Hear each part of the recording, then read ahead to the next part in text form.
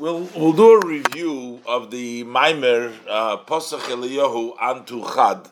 This is actually a piece of the Zohar that we say on Mincha, and it provides some of the principles of how Hashem created the 10 Sfirot and connects with the Sfirot, etc. You know, always a mimer has to have a connection to a pasuk, really, of the parsha. It's connected to the portion of VaYeira, so we find a connection to the parsha.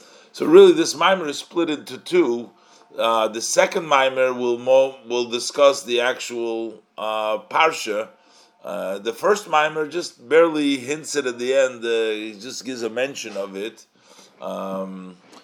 Basically, we find the story in the Torah in this week's parsha about the people of Sodom, that they were very evil, mean people, and God wanted to destroy Sodom, and He was having this a discussion with Avraham Avinu trying to defend them. But originally, the verse says that Hashem said, "Erda no ve'ere," let me descend and let me see. So this whole language of let me descend and let me see, I mean, why does Hashem have to descend and why does Hashem have to see? Doesn't Hashem know what the real situation is? But anyways, the next mimer is going to discuss that. But as far as this mimer goes, we're basically going to talk about how the midos of Hashem, the sfirot of Hashem, they descend into this world. There is the midas of chesed, there is the midah of gevura and judgment, and then there's the midah of chesed, then there's the midah of rachamim. Basically, what it comes out to the end is that the descent is from the midah of chesed to see. What is it to see? To see that even compassion doesn't work over there. He talks about there is the attitude of chesed, which is just to give without any limitation, and then you have the attitude of gevura, which is to limit only to people who are deserving it, and then there is the midah of rachmanus, compassion, which is even if you don't deserve and still to give, and that's supposed to be the balance. But that's going to be mostly in the second mimer. In this mimer, he's going to explain the statement that Eliyahu who said. This is the quoted in the Zohar. The Zohar quotes Eliyahu as saying, and he says, "Ant hu chad." He says, "You are one." And v'lo b'chushban. Lo b'chushban means you are not one in a counted form. Like sometimes you say 1, 2, 3, 4. You are one only, basically, not an account. And then he says, "Ant hu de apikas asar tikunim." You are the one that set forth 10 tikunim. So notice over here, the sfirot are referred to as tikunim, as corrections, or a weighing of adornment, as we will see. One adorns with them. So the sefirot are called the tikunim. So basically, what he's trying to explain, what is the meaning of tikunim? We have to. He's going to explain that there is, like by the soul, he says. So you have various different powers that the soul possesses. So say like the soul is trying to bring from the human being, and by the human being, and that'll give us a little bit of an understanding what it means, the idea of tikunim by the sfirot. So by a person, you have the soul. The soul is not divided into any categories. We know that there is powers of intellect, there are powers of emotion. They are considered garments. The soul dresses up into the intellect, into the emotion. It's not that the soul itself has emotions in it. It's not made up of emotions. It's not made up of intellect. It's a simple, the essence of the soul is simple, which means it has no parts. It's not been partitioned, the soul itself. But when we say that the soul understands, it has an intellect and it has an emotions, that only means that it dresses up in the intellect. The simple soul, which is not broken up, is not made up of intellect and emotion, dresses up and functions through the intellect and the emotion. He also said like this, basically there's two categories of items that the soul uses. Mostly we say we have machshava, dibur, ma'aseh. You have thought, speech, and action. Those are called the garments. And then you have the intellect and the emotions. So, but these are two different categories of garments. The garment of thought, speech, and action that the soul uses, they are considered to be totally separate from the soul itself. So it's like a strange garment putting on something else which is distant from them. But when we talk about the soul dressing up in the intellect, it's also a strange. It's also a garment, but it's not a strange garment. That's why they're called tikkunim. It's not called levushim. Levushim would mean garments. This is called tikkunim. Tikkunim is meaning like the one who dresses up gets sort of fixed through them. Say, for example, a person puts on jewelry, or a person puts on nice clothing. So the nice clothing are not just strange of him, but they impact the soul in the sense that the soul adorns with them. So there are certain expressions, tikkunim, and we call them over here, which actually impact the soul. In other words, the soul it's not the soul itself, but the soul will sort of react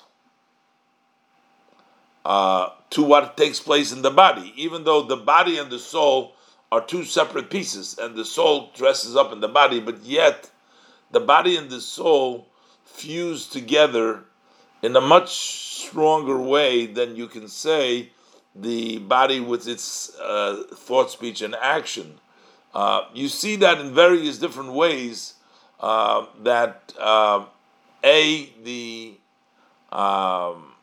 happens to the body impacts the soul, and we also see that the soul is so connected that as soon as you want to do something, it does it immediately without any delay.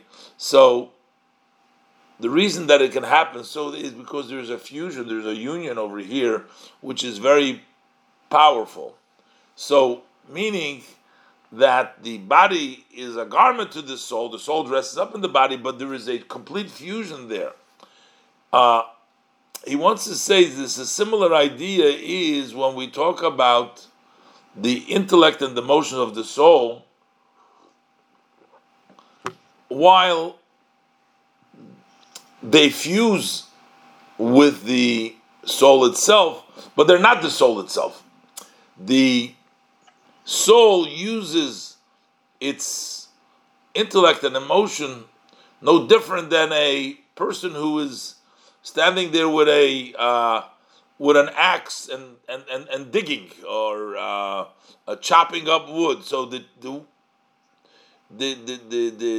tool, the axe, isn't considered anything independent. The person uses it fully. So, therefore, he says, this is used by the intellect and the emotion is used by the soul. But the soul itself is not intellect. It fuses with it, but it's not intellect and emotion. The reason we're discussing this is because we're going to say the intellect and the emotion of the spheres of the Atzilus, how it relates to their soul, to the infinite, to the Ein Sof. That's why we're discussing this over here. But we can't say that the soul itself is intellect or the soul itself is emotions, because intellect and emotions change. There is times when the person is excited and not. There's big emotion, small emotion. There's intellect changes. The essence of the soul doesn't change. That remains as is. The effect of the body is not going to change the soul. The soul is not changed. The soul remains as it is. And basically, the soul itself doesn't dress up. The soul gives out energies which dress up in the body and fuse with the body. So we have here two things over here. So we have here the intellect and the emotion of the soul, which are the ones that expand from the soul and dress up in the body. But yet we're saying that these intellect and the emotion that led in the body are not like the garments of thought, speech, and actions, which are totally separate, but yet they're connected. So basically, we're giving an example. The Alter Rebbe is giving an example over here from the physical, the way we see the soul, and then we have its intellect and emotion, and then we have its fusion with the body, and then we have versus the speech, thought, and action, which are called the levushim. We're going to use all these differences to understand the way it is above. So the way we talked about it here, you have the soul. We'll call that A. The soul has powers, which is the intellect and the emotions. We call that B. Those are separate, but they are powers from the soul. Those powers dress up, and that will be in C. That would be the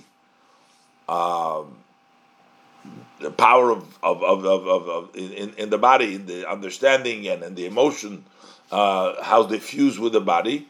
And then we have D. We have the level of levushim, of garments, which are separate. That's the thought, speech, and action. So now we'll understand it also as far as the 10 sfirot go. So we have in Atzilut, they're called tikkunim.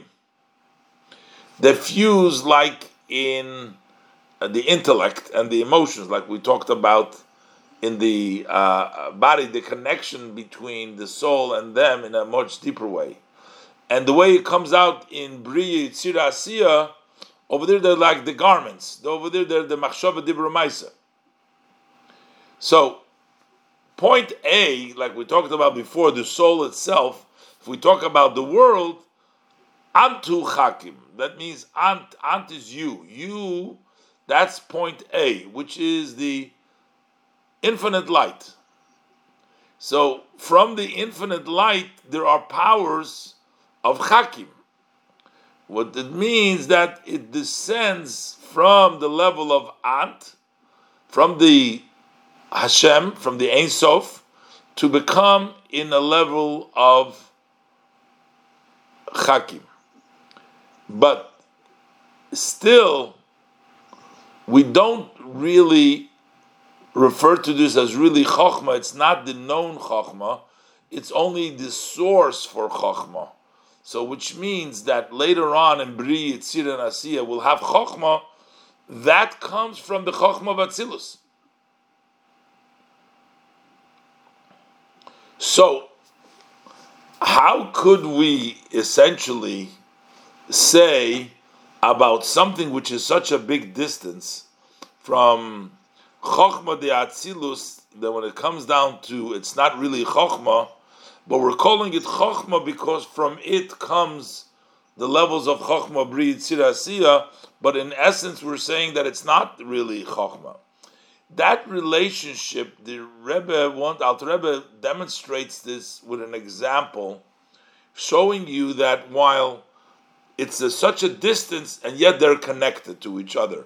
Take the sweetness, he says, from an apple, right? So sweetness of an apple is something that you can taste with your gums. It's tasty.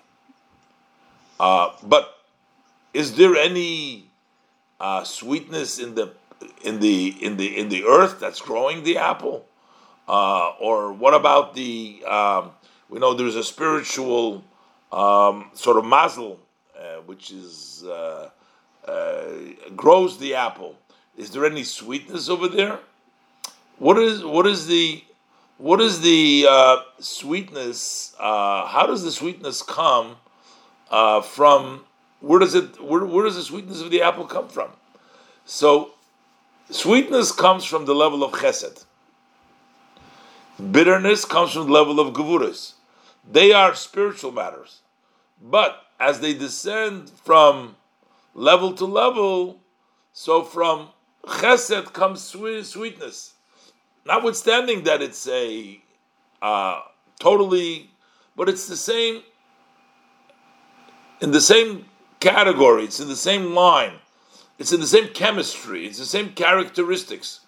You have kindness and sweetness. They're different. The sweet apple physically is infinitely distant, but it's still in the same line. And like in sweetness itself, he says you have different sweetnesses. So sometimes an idea, oh wow, that's so sweet. You get a beautiful idea. Sometimes you have a delight from a beautiful song that you hear, that comes from the heart. So a song comes from the heart. An intellect comes from the mind. So you're bringing different levels. They're all in the same category, but they all line up. They all are in level of chesed. And even though there is infinitely levels between them, but yet there is the same thing. The same thing is when we're talking about chokhmah over here. What are we saying? We're saying chokhmah over here comes from chokhmah da atzilus. It's not really compared. This is a totally different chokhmah, but yet it becomes a source for this chokhmah. But there's a difference the way chokhmah of biyah relate to chokhmah of atzilus, and the way chokhmah da atzilus relates to keser, to the level which is higher than chokhmah. Because over there, to become Antu Chakim, for Ant, to come down, for Hashem, the Ein Sof, to be a Chakim, there has to be a tremendous descent from the level. Unlike the great descents, which is from Chochmah Vatzilus to Biyah, there is even a greater and an infinitely greater descent from the level of Ant, Ein Sof, till it becomes to the level of Chochmah. And that's why we call that a great humility for Hashem, because it's a tremendous descent to come from the level of Chochmah and to and from Ein Sof, from Keser, to come down to Chochmah. And the Rebbe actually says that the word Atzilut comes also from the meaning of lowering oneself down. He finds in the Torah, we find the language Va'atzalti min haruach. When the people were asking Moshe Rabbeinu for meat, Moshe Rabbeinu was complaining to Hashem. He says, how can I provide them meat? Because meat wasn't, Moshe Rabbeinu couldn't lower himself down to the level of the needs of meat. That was not in his world, not in his sphere. He couldn't relate to them, to that need. So Hashem says, well, gather 70 people and they will be with you. And then he says, I will separate and lower your level into them, which means that Hashem is going to make Moshe Rabbeinu's level into a lower level, so that they too, but they didn't go up to Moshe's level. He brought it down. The idea of Atzilut is a descent of the Ein Sof to dress up in Chokhmah, and that's why the 10 Sfirit of Atzilus are called Tikkunim. They're no longer Ein Sof. They're called Tikkunim. They're just they are garments also, because the Ein Sof had to go through a tremendous symptom, as we will see. But yet,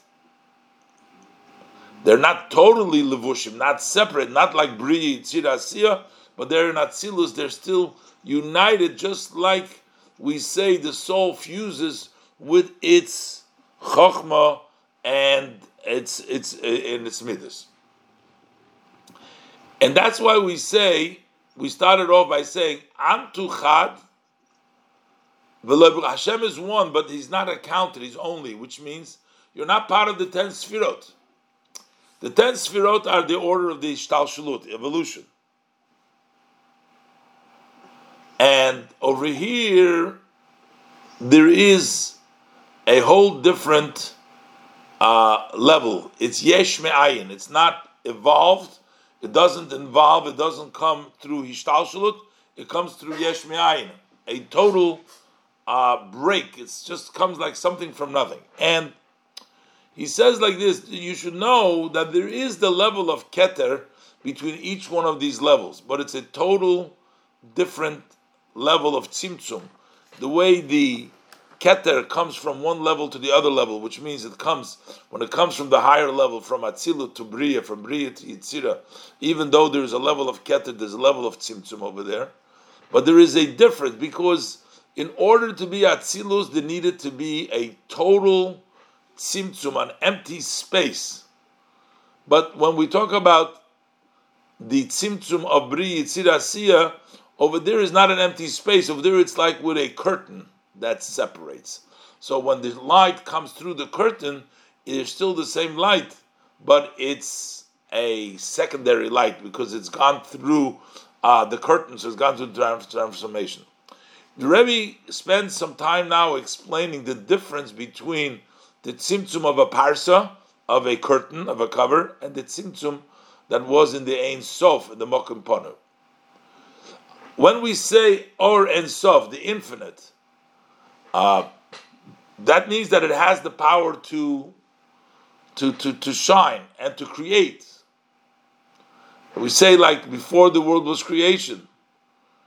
The world of creation is that the ability, who Ushmoi, who is the Ein Sof,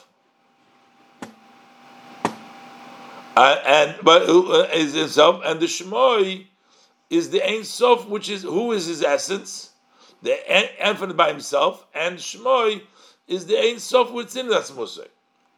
So the Shmoi is that which has the potential to be revealed. Say, for example, you have the sun itself, the ball of the sun, the luminary of the sun, and then you have the shine of the sun, the capacity of the sun to produce that shine of the sun. The sun, when it shines, is called oir, light. The daytime, Hashem calls it oir, there's light. That represents the expansion when the shine shines in the world. But the sun itself is called a luminary, it's called a mo'ir. So, in the Ein Sof itself, the oir which expands the light from it, that's called the light. That's called the oir Ein Sof. But Hashem himself is called the mo'ir. He's sort of the luminary. He's the source of the light. So this tzimtzum that we're talking about in Keter, before the world was created, in the beginning, was a tzimtzum in the infinite light. What does it mean, a tzimtzum in the Ein Sof? Which means instead of the sun shining, the sun stopped shining. Instead of the Ein Sof shining out, it got included back into its source. Because the worlds cannot receive the light the way it shines with the powerful light, the way it's from the essence with the powerful light. So therefore it's sort of retracted within itself, that Oir Ein Sof. He says, but don't mistake this, it's not a tzimtzum in the luminary, it's a tzimtzum only in the Oir, in the expression, light that comes from here. And that's why we call it an empty space, a hollow space, because there is no more expression of the luminary over there, but there is an empty space from that shine. It doesn't mean that there's no luminary there. The luminary never left there. The Atzmus is always there all the time. It's only that the expression of the Atzmus that didn't come. So, in a lot of times you see, like, let's say for example, the various different powers of the soul and the body. So, it has the ability to vitalize, but if it doesn't vitalize, it doesn't do it, so it's hidden.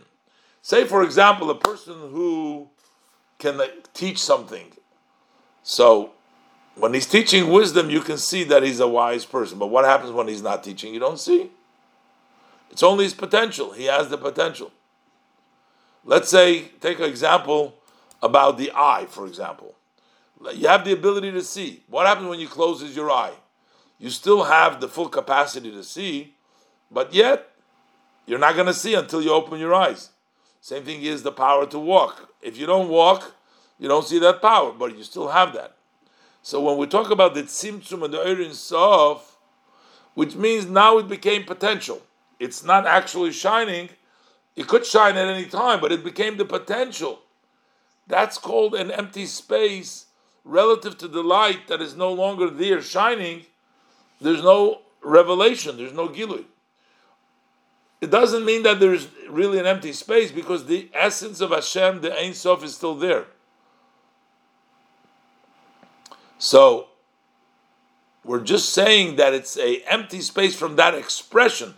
There's no more expression. It was sort of included back into the Ein Sof without shining outside. And it wasn't even in a level of a chakim v'loy b'chochma yidi. You couldn't even tell